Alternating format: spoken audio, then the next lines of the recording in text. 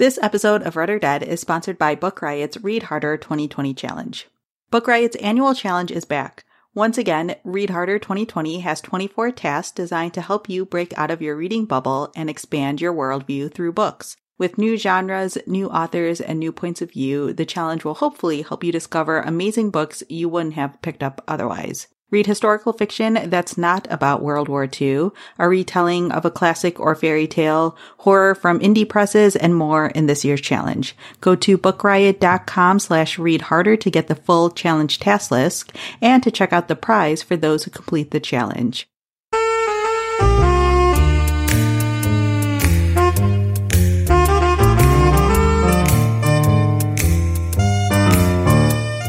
Welcome to Read or Dead, a bi-weekly podcast where we talk about the world of mysteries and thrillers. This is episode 66, and we are recording on Tuesday, December 3rd. I'm Katie McLean Horner, along with Rincy Abraham, and we're coming to you from Book Riot. Hi, Katie. Hi, Rincy. How are you? I'm good. How was your Thanksgiving? Oh, full of food. Oh, as it always should be. As it always should be. Although I've realized I've got a really bad habit of filling up on the really tasty dip and like crackers and stuff beforehand. So by the time the meal comes around, I'm like, God, I ate a lot of that cream cheese dip. That was really tasty.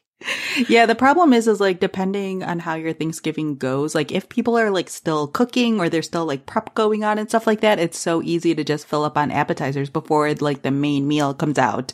So I do that at every party I feel like I go to or like dinner party or anything like that, where I just like always want to eat all of the appetizers and I have to pace myself and be like, no, there's even better food coming. Calm down, stomach. I know, I'm the same way. Like, I am a sucker for tasty appetizers, and it's like my mom had made this really good. It was a cream cheese dip with for crackers, but it had green peppers, green onions, and pineapple in it. And it was really good. It was savory and sweet, and you put it on a cracker. Oh, it was so tasty. I ate so much of it.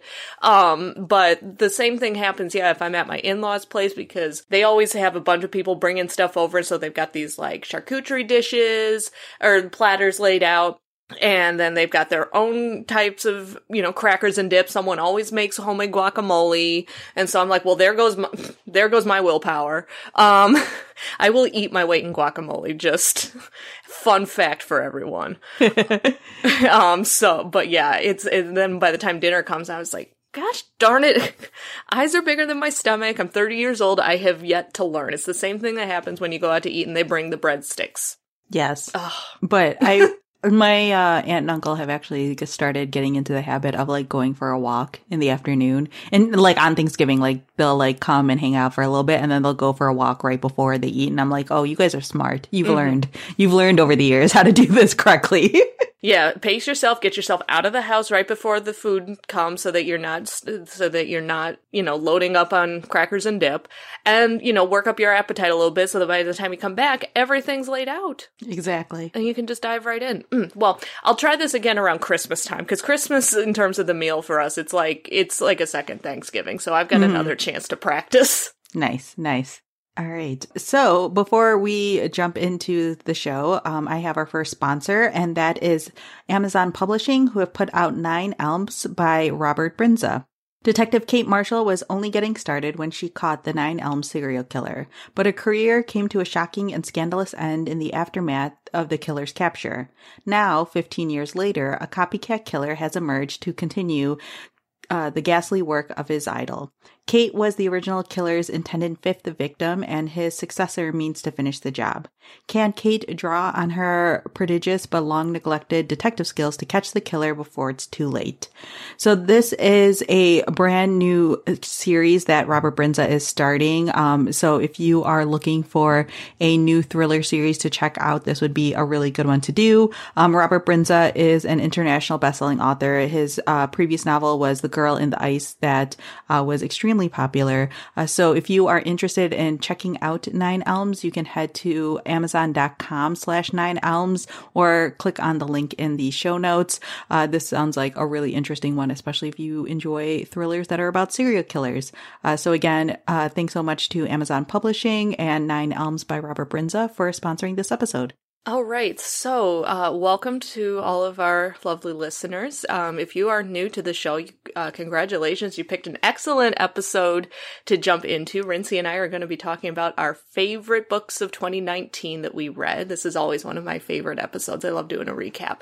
And as always, at the beginning of the show, we put out a call for suggestions for future episodes from our lovely listeners.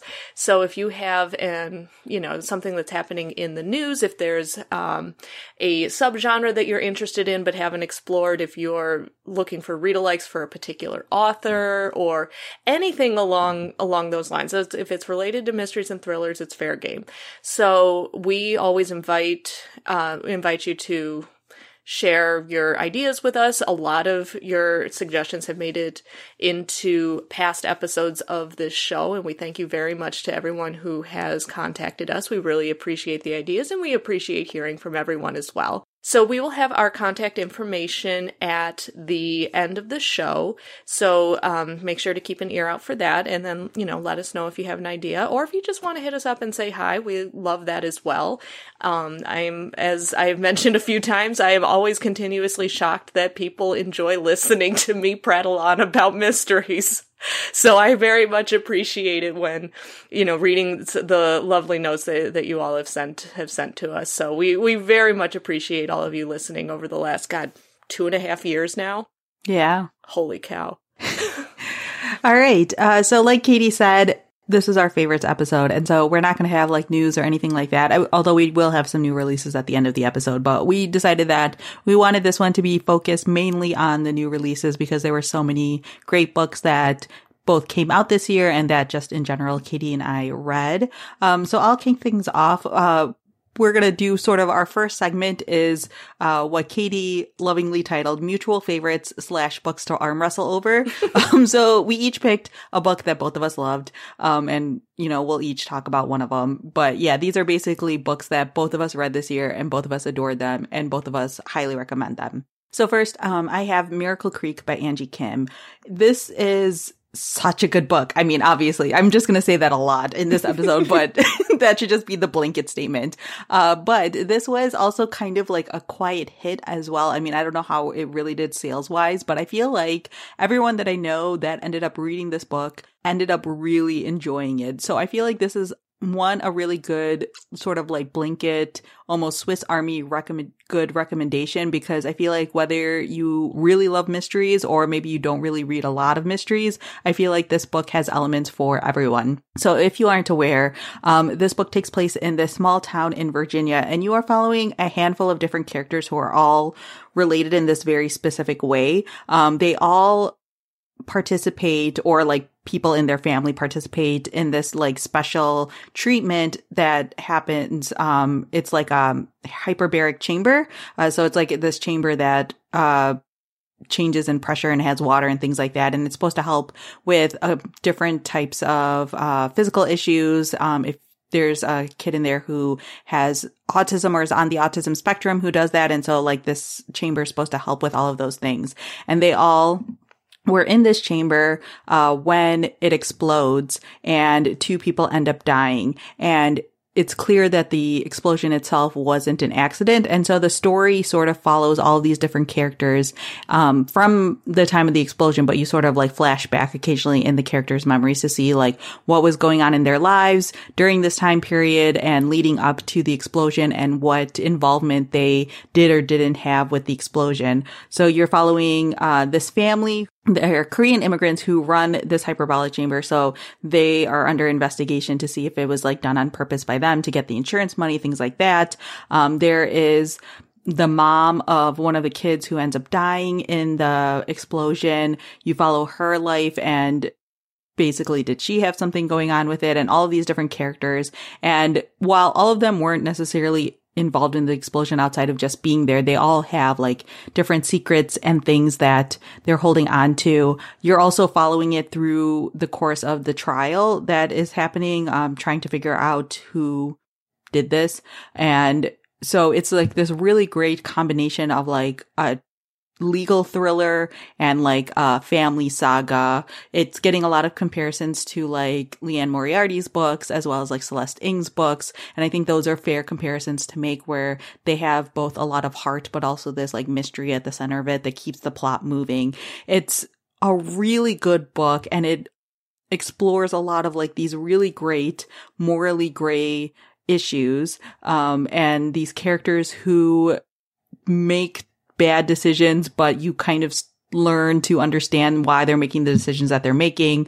It changes, like I said, from point of view to point of view. So you really get into the heads of all of these different characters. And honestly, I was very surprised by how much I enjoyed it, because usually I don't love multiple point of view character or books, because I feel like you never really understand all of the characters. But I feel like in this book, Angie Kim did such a good job of like balancing all of the perspectives and giving each of the characters their own story and motivation and voice and things like that, that like you really understand what's going on with all of these different people and how their stories overlap and things like that. So again, highly, highly recommend this book, Miracle Creek by Angie Kim. I doubt that you'll be disappointed if you end up picking it up. Yeah, I mean, I second all of that. Like, if I had to pick a favorite book that I read this year, I think Miracle Creek would be my favorite. Like, it is just, it's mind-blowing in kind of a quiet way. But when I finished the book, I just was so amazed at how skillfully she weaves these characters together. Because there's like 7 or 8 different characters or something like that. And she does it so well without overwhelming you. Like, you're not like, wait a minute, who's this person? Who's this person? Like, you know exactly who each person is and what they're struggling with. And the way their stories connect, I mean, it's like a seamless, like a jigsaw puzzle. And just the way, like, that she lays everything out is just incredible. This was a book that I was still Muppet Arm about at work. I have been talking about Miracle Creek for months since I read it. I was like, every person who came in, I was like, you need to read this book. You need to read this book. If you're looking for a book club pick, oh my gosh, there is so much to discuss in here. So many issues, and she deals with them sensitively.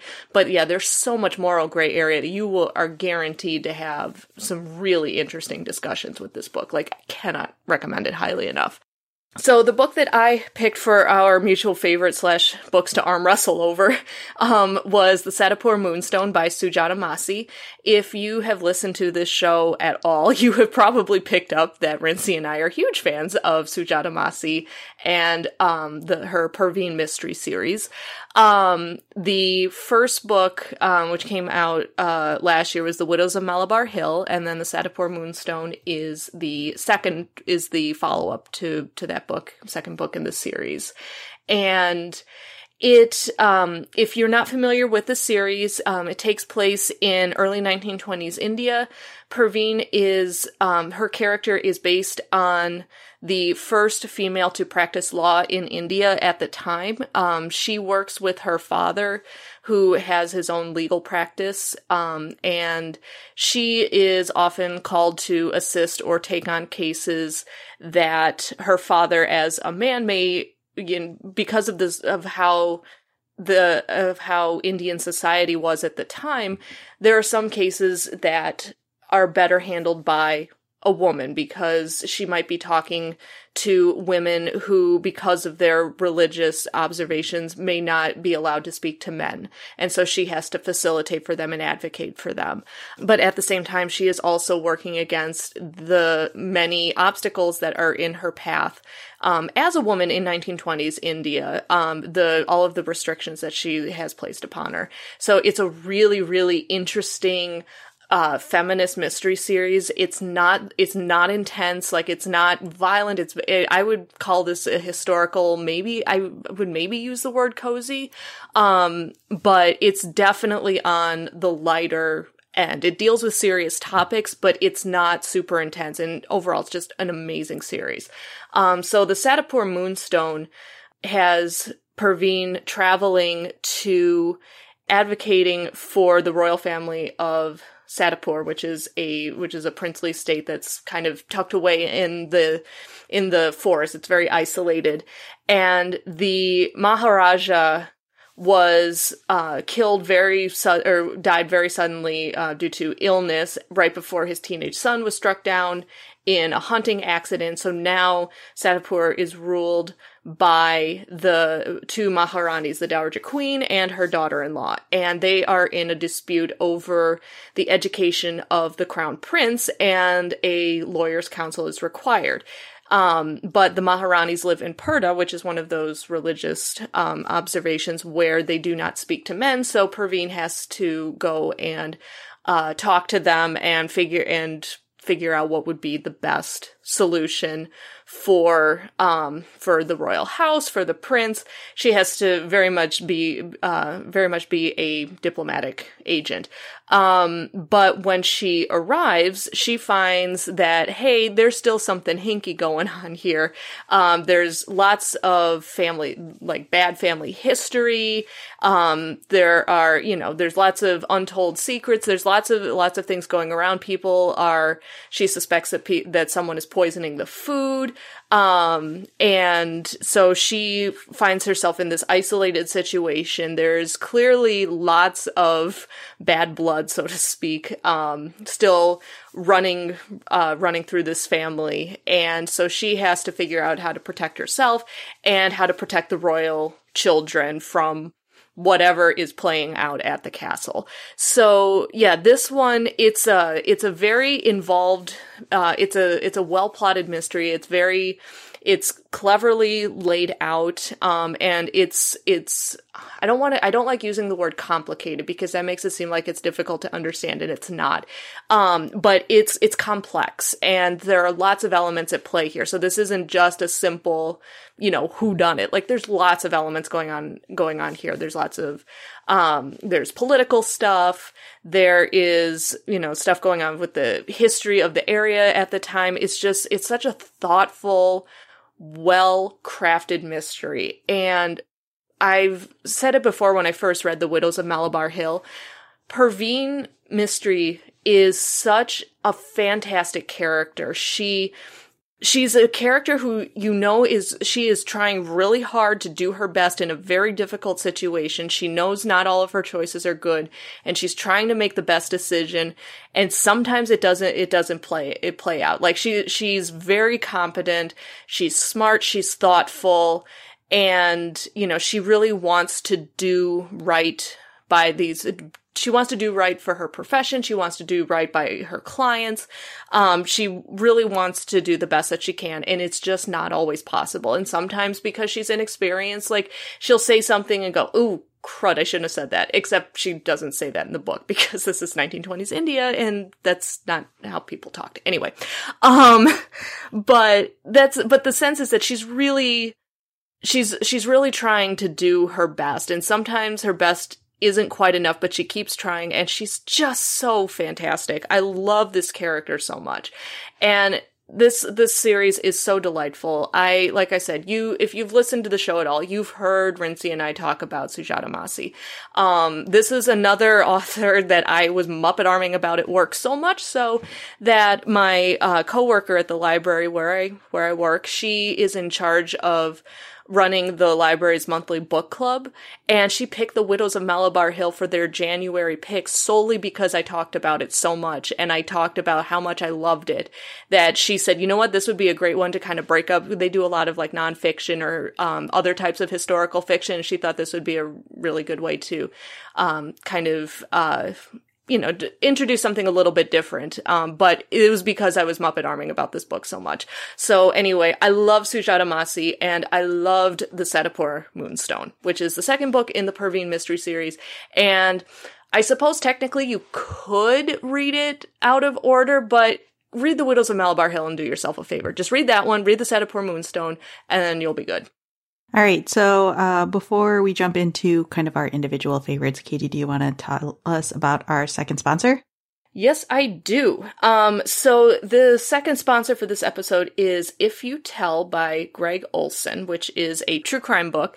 And I mentioned that at the beginning because when I was reading the description, I did not realize this was a true story. And so this book talks about Michelle Notek, who is A real person who lived in Washington for years behind the closed doors of her farmhouse in Raymond, Washington. A sadistic mother subjected her daughters to unimaginable abuse, degradation, torture, and psychic terrors. This is why I need to emphasize this is a true crime book. Even as others were drawn into their mother's dark web, the sisters found the strength and courage to escape an escalating nightmare that culminated in multiple murders. Harrowing and heartrending, If You Tell is a survivor story of absolute evil and the freedom and justice that Nikki, Sammy, and Tori risked their lives to fight for. It is a shocking and horrifying story, but also an empowering one. And it's about the crimes, but also about how these sisters found, strength in each other and, the events that happened that made them into the resilient women that they are today. So again, this is If You Tell by Greg Olson. And if you want to learn more, you can visit amazon.com/ifyoutell. I will be adding this book to my reading list immediately, and we thank them very much for sponsoring this episode. All right, so on to the rest of our favorites from the books that we read this year. The first book, I'm sure, will not really be a surprise to anyone, but I'm going to talk about it anyways, and that's Heaven My Home by Attica Locke. This was just a great follow-up to Bluebird, Bluebird. So this is one of those books where you have to read the first book in the series before going on to the second one, because it like directly follows that first book in a lot of the sort of B-plot things that happen in this book.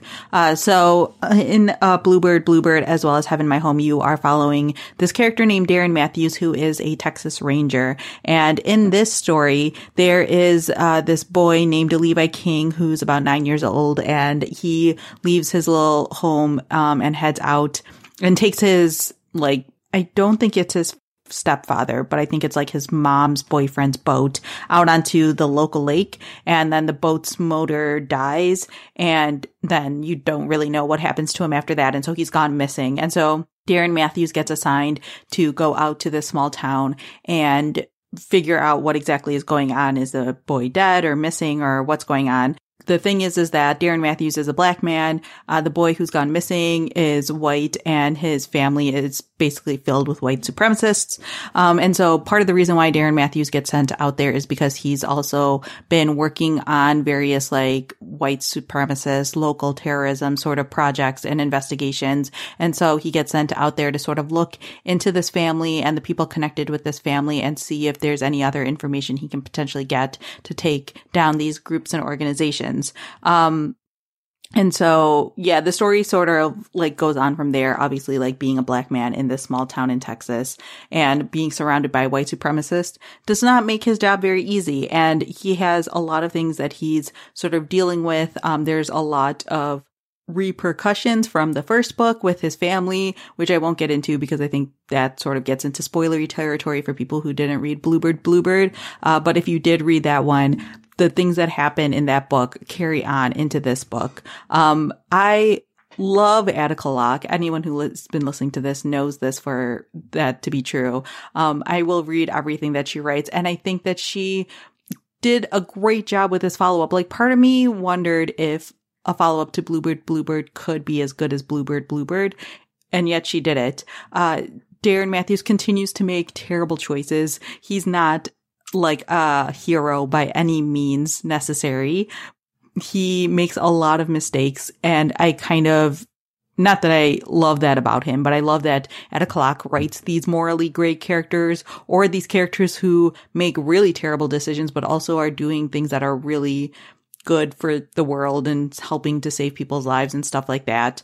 And I think that she also does a great job of like weaving in these main mysteries with also these other conflicts of like racial strife and things that are going on in the real world, but also family conflicts and family drama. These books are complete page turners. If you haven't read Attica Locke yet, I don't know if I can talk about her enough and recommend her highly enough. I don't think that there's that many people who can really compare to her writing. So yes, Heaven My Home by Attica Locke. She did an amazing job with this follow-up, and I'm very excited to see what else she does with this series.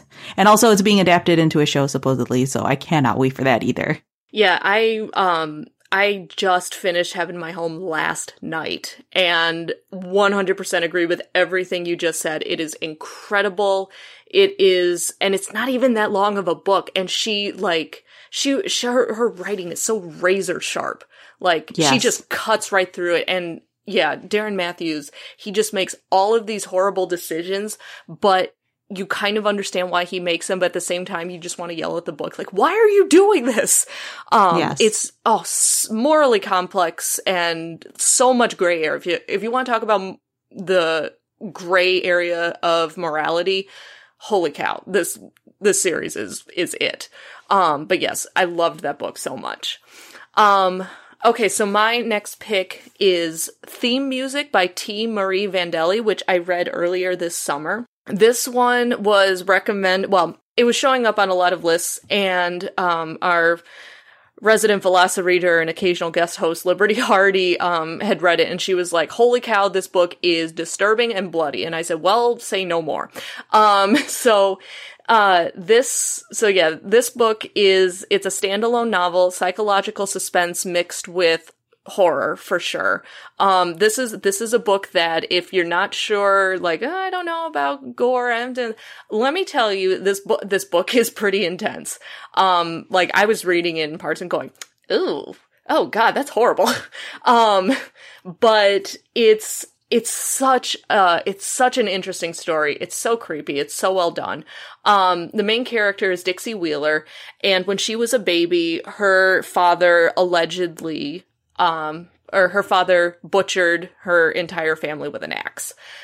She was left alive, and she was famously known as Baby Blue because that was the song playing on the CD player, whatever they were listening to when she was found.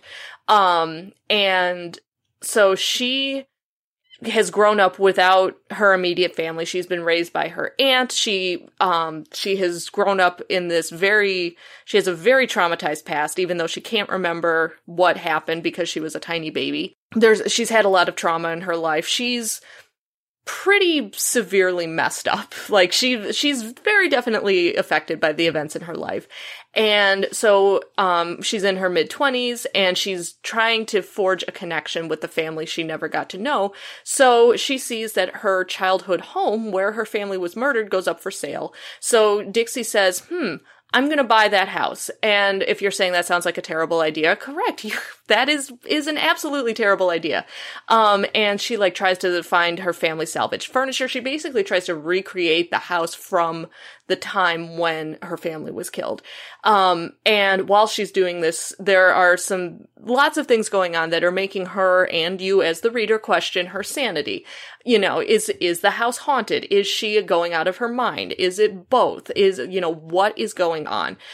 So she's trying to find out what happened, because even though her father was arrested and put in jail for the murder, there's still some doubt that he may not have committed the murders, that it may have been someone else. So she's trying to put together this information based on, the crime report, crime scene photos that she's able to get a hold of, talking to people who knew her family or who lived nearby at the time.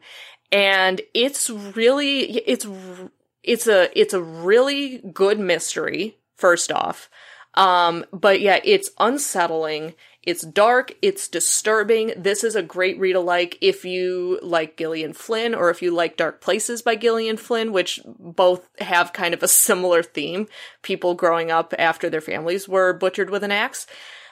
I don't know. Maybe I've got a motif going here. But it is such a good book.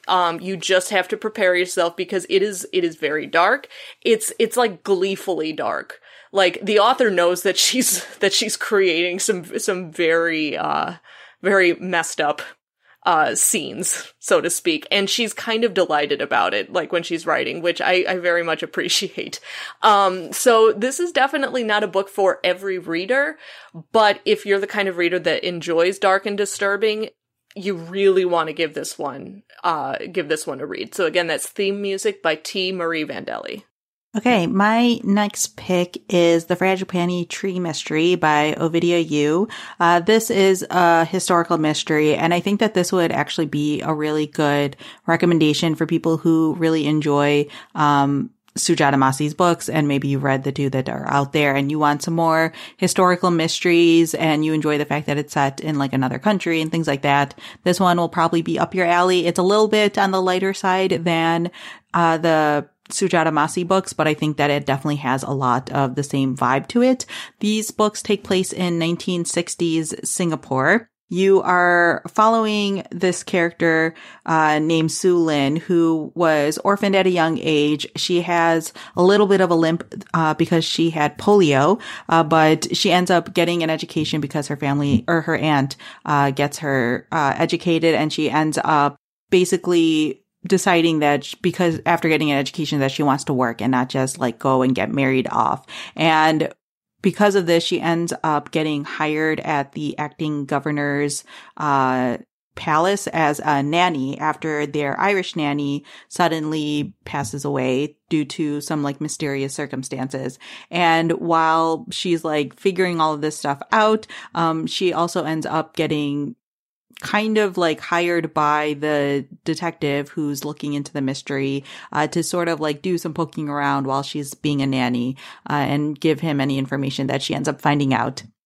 Like I said, this book is really, really delightful. Su Lin is a great character. I love her so much, and I'm so excited to read the rest of the books in the series. There's at least 2, if not 3 books out already in this series. So I'm super excited to pick up more of them. It's a great setting. It's, again, really fun characters. The main detective is also really fun, and her and the detective and Su Lin have like really great chemistry together. It had a lot of really interesting twists to this story as well. I expected it to be like a really cozy story, but it's not super cozy. It just has that like nice lightness that most historical mysteries have. So yeah, if you enjoy historical mysteries, if you enjoy the Sujata Massi books, I definitely think this one would be up your alley as well. And that's The Frangipani Tree Mystery by Ovidia Yu. Okay, so my next pick, I'm not going to go into too much detail because I have talked about it semi-recently, as The Whisper Man by Alex North. And I'm pretty sure that's been they have sponsored our show a few times, so we've talked about this book a fair amount. Psychological suspense, set in England. Main characters, Tom Kennedy, his wife has just died and he finds himself a single parent to Jake, who is... he's about 6 years old, I think. And so they purchase a new house, in a quiet little town called Featherbank. But 20 years ago in Featherbank, there was a serial killer called the Whisper Man. And he was nicknamed that because he would, lure his victims, which were all young children, out of their houses by whispering under their windows at night. I have said it before, I don't know why this would lure children outside. I think that's horrifying, but apparently it worked. But he was captured, he is in jail, but soon after Tom and Jake move into the house, another child disappears in disturbingly similar circumstances. And so that's trying to find out, okay, did this guy have an accomplice? Is this just a copycat, or is this a copycat, not just a copycat? You know, what's going on? And so the heart of the mystery is really good. And it's creepy. Like, Liberty talked about this book in October, and she said that there's a particular scene that made her want to like fling the book across the room. And I confirmed with her after I read it. I was like, "Was this the scene you were talking about?" She's like, "Yep, 100%." And one of my coworkers read this book after I talked about it, and when she finished, I was like, "So, you remember that scene?" And I started to talk about it, and she went, "Oh my God, that scene scared the crap out of me." So there's one particular scene in here that will kind of make you like fling the book in the air and want to like double check all the doors and windows and stuff like that. And if you do read the book, hit me up and see if we had the same reaction to the same scene. But what really set this book apart, besides being super creepy, is that it has a really emotionally resonant story about with the father and the son, and you can tell he's struggling really hard to be a good dad to his son, who is, who misses his mom, but who's clearly unmoored by, this change in their life, and he wants to do right by him, but he doesn't feel like he's doing a good job. And there's such a strong emotional bond between the two of them, and their emotional relationship is really poignant and really well done. Like, it's really, it has so much heart to it, like sincere heart. And I think that really set it apart for me from like, oh yeah, this is a creepy book, to, hey, this is a creepy book, but they're like, the characters are extremely well drawn. So I really enjoyed this. This is a page turner. You'll probably want to read this one with the lights on, stay away from the doors and windows. But it's really, really good. So again, that is The Whisper Man by Alex North. Okay, and then to kind of like wrap things up, Katie and I each wanted to talk about a backlist book that we read this year that we really enjoyed.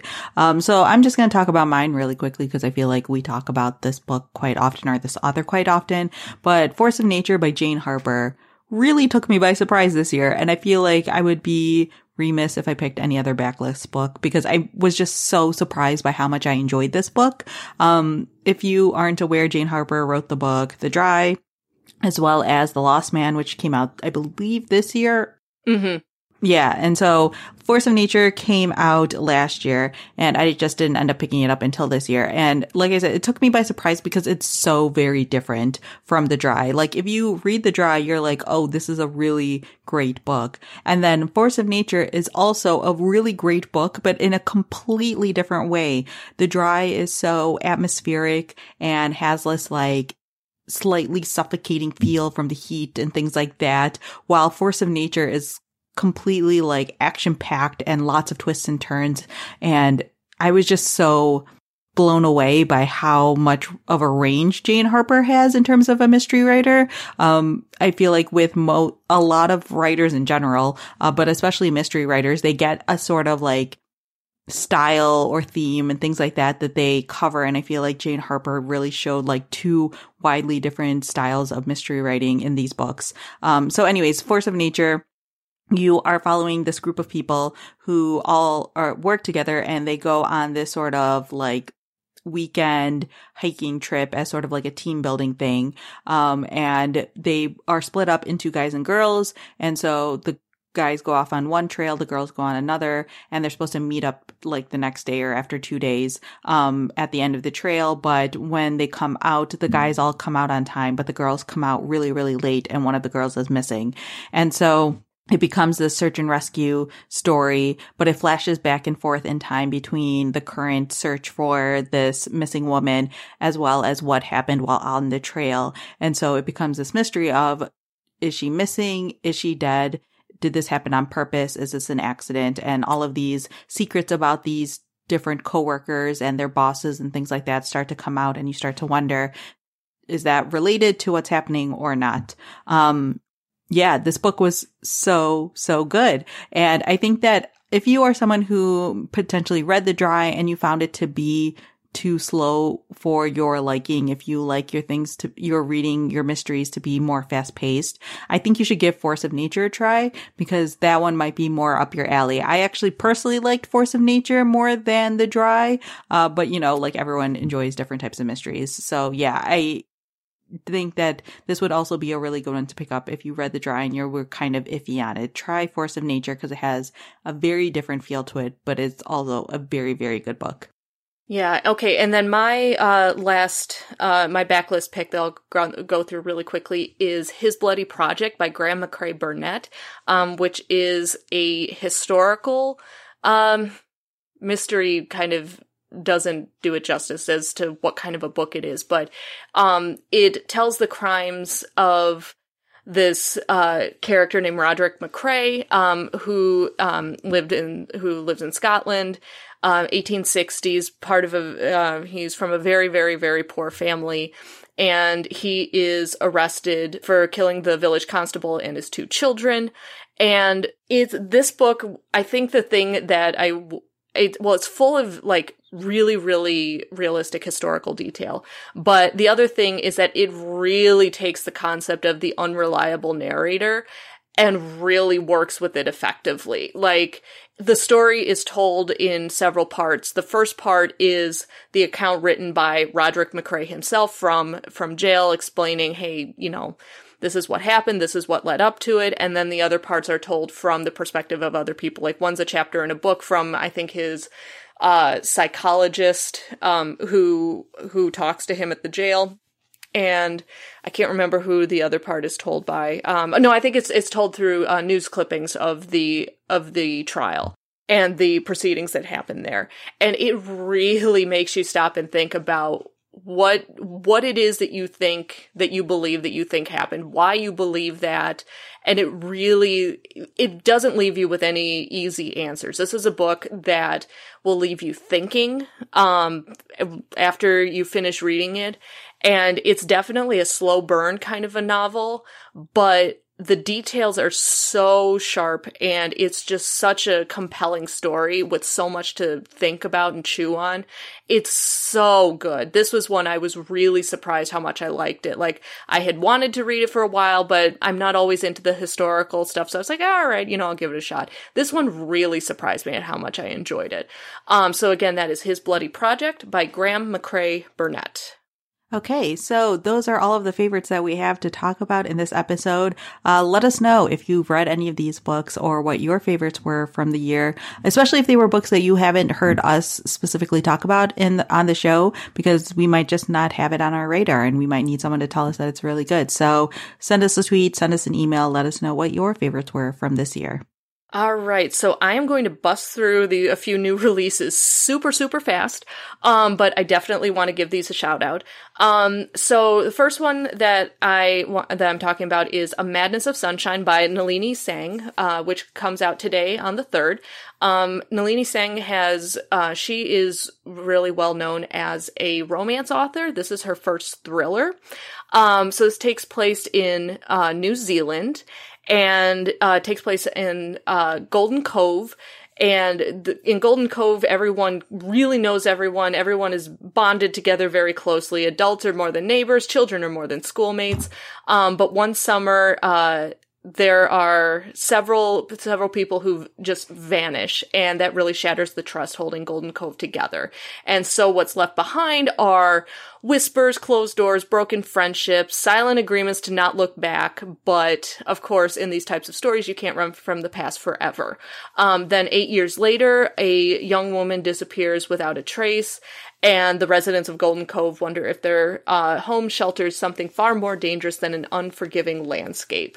And of course, it's not long before the past collides with the present, and these secrets start to come to light. So again, that is A Madness of Sunshine by Nalini Singh.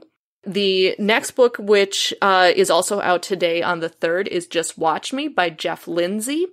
If you recognize the name, he wrote the Dexter series, and so he has a new series with another very interesting anti-hero, I guess you could call him. A bad guy we can't help but root for.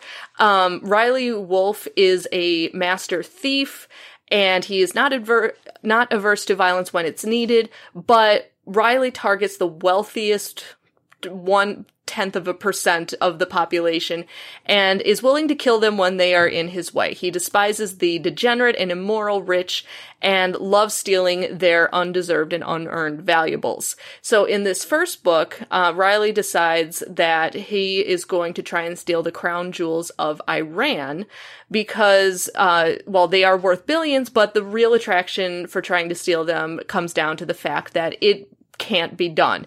It's supposed to be impossible to steal these jewels. They are too well protected by electronics, heavily armed mercenaries. You can't even imagine getting past the airtight security, getting your hands on the jewels and escaping alive. But Riley Wolf has always liked a challenge, even if this challenge may be more than even he can handle.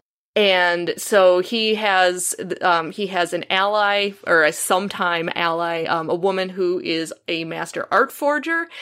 So with her assistance, Riley Wolf goes for the prize that will either make him a legend or more likely leave him dead. So again, that is Just Watch Me by Jeff Lindsay, which is the first book in the new series that is out already in stores. And then the final book that I want to talk about is The Dead Girls Club by Damian Angelica Walters, which is out on December 10th. This book is described as a good read-alike for A Head Full of Ghosts by Paul Tremblay, which is one of my favorite horror novels. But it takes place in 1991. Heather Cole and her friends were members of what they called the Dead Girls Club. They are obsessed with the macabre. They they research serial killers, and they imagine monsters like the Red Lady, who's supposed to be the spirit of a vengeful witch killed centuries before, like Bloody Mary. And Heather knew that the stories were just that until her best friend Becca began insisting that the Red Lady was real and she could prove it. Then Becca got killed because of that belief. So nearly 30 years later, Heather has never told anyone what really happened the night that Becca was right, the Red Lady was real. She's tried to put that summer behind her, but then a familiar necklace arrives in the mail, a necklace Heather hasn't seen since the night Becca died, the night Heather killed her. Now someone else knows what she did, and they're determined to make Heather pay. So again, this is a supernatural thriller that kind of borders between suspense and horror. And again, that is The Dead Girls Club by Damian Angelica Walters, and that is out on December 10th. All right. So to finally wrap things up, we just have the books that we've been reading lately. So I am on a mission to reduce my physical TBR. Anyone who follows me on Instagram probably has seen me posting about this because I'm determined to get it to under 50 books by the end of the year. And I'm currently, as of this recording, at 55. So two of the books that I read this, past couple weeks. The first one is Your House Will Pay by Steph Cha. This is a pretty new release, and it was very, very good. I read Steph Cha's first book, which I can't remember off the top of my head, and I liked it, and I was like intrigued enough by her writing to want to read more, but this one is definitely a significant step up from that one. In this book, it takes place in kind of two time periods, one of which is like sort of modern day, and the other one is during the 1990s. It's all set in Los Angeles, and it focuses on these sort of like two different families. One of them is a Black family who has a young Black girl was killed during the 1990s, basically at the peak of the race riots.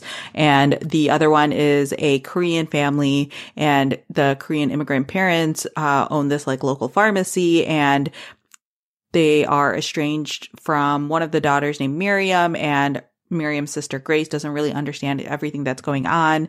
And events occur, and you see sort of how these two families end up becoming intertwined. And it's also has like this mystery element to it because the mother of the Korean immigrant family ends up getting shot outside their family pharmacy, and it's partially about like who shot her. But yeah, this book was really, really well done. Like I said, it's dealing with the race riots that happened in the 1990s, and it does a really good job of talking about the relationship that everyone sort of had with the race riots, depending on what your own race was. As Steph Cha is taking this again from a Korean perspective. And so there's like very specific things that happened to and around Korean people during this time period. This is also a book that's based on a real event that happened in the 90s in Los Angeles. And I won't talk about that specific event because I do think that'll kind of spoil a couple of things about the story. But I think that there's this really interesting mystery element of who shot this woman, as well as what happened to this family back in the 90s, because it slowly revealed what was all going on, combined with the tension of Los Angeles during this time period. But it also, again, feels very, very relevant given the events that are currently happening in our world, in our lives. It does talk about things like Black Lives Matter, but also sort of looking at the way that violence against Black people by police officers or other people have happening for years and years and years. And it's just, you know, now starting to become a more widely talked about thing because we have things like cell phone cameras and stuff like that and the internet that help spread the word. So if you enjoy your mysteries to have some grounding in reality, sort of like an Attica Locke type of thing, I think that Your House Will Pay by Steph Chow would be a really great one to pick up. The other book that I read was The Lost Man by Jane Harper, which I will not talk too much about because I feel like I talked a lot about Jane Harper in this episode. But this one is her latest release, and this one feels a lot more like The Dry than like Force of Nature. So if you really, really, really enjoyed The Dry, I think that you'll enjoy The Lost Man a lot. What I really loved about this book is that it starts off really slow, but it's sort of like that idea of like boiling a frog in water where like the frog doesn't realize that the temperature is slowly rising and all of a sudden they're stuck in boiling water. That's what this book felt like reading. You start off really slow and you see all these events happening and you're not really sure how it's connected or if you're ever really going to solve the mystery. But then it sort of like takes these really interesting ideas and turns. And by the end, it's like so intense and you're so surprised by everything that's going on, or at least I was. So if you aren't aware, The Lost Man is a standalone. So it would also be a good place to start with Jane Harper if you would like. And you are following this family that lives sort of out on like the open outback of Australia. And there's 3 brothers and they're all kind of have this strained relationship. And one of the brothers is found dead at like this far end fence of their land. And the 2 brothers come together to, you know, find the body as well as to try to figure out what actually happened. And it turns out there's a lot been going on in this family. And yeah, it's like super dark, super atmospheric, but so well done. And this one was pretty close to making my favorites of the list for sure. So again, The Lost Man by Jane Harper. Go read Jane Harper. She's amazing. All right. Well, we're coming to the end, so I won't really go into too much what I am finished or starting, but I will say I've got a stack of 2019 books mysteries and true crime that I have not gotten to yet this year. I don't know if I'll be able to get through all of them by the end of the year, but my next picks will definitely be a nonfiction or true crime. So the 2 that I have waiting for me is Say Nothing, A True Story of Murder and Memory in Northern Ireland by Patrick Radden Keefe, and The Queen, The Forgotten Life Behind an American Myth by Josh Levin. I will flip a coin to see which one I read next. So that is our show. Thanks so much to everyone for listening. For show notes, you can head over to bookriot.com/listen. If you enjoyed the podcast, definitely leave us a review on Apple Podcasts so that way other people can find us and check us out. And if you want to send us an email with feedback or show suggestions or telling us what your favorite books were from the year, you can find us at readordead@bookriot.com. Otherwise, you can find me on Twitter and Instagram. I am at RincyA. And I'm on Twitter at KT_librarylady. And we will talk to you guys next time. Bye.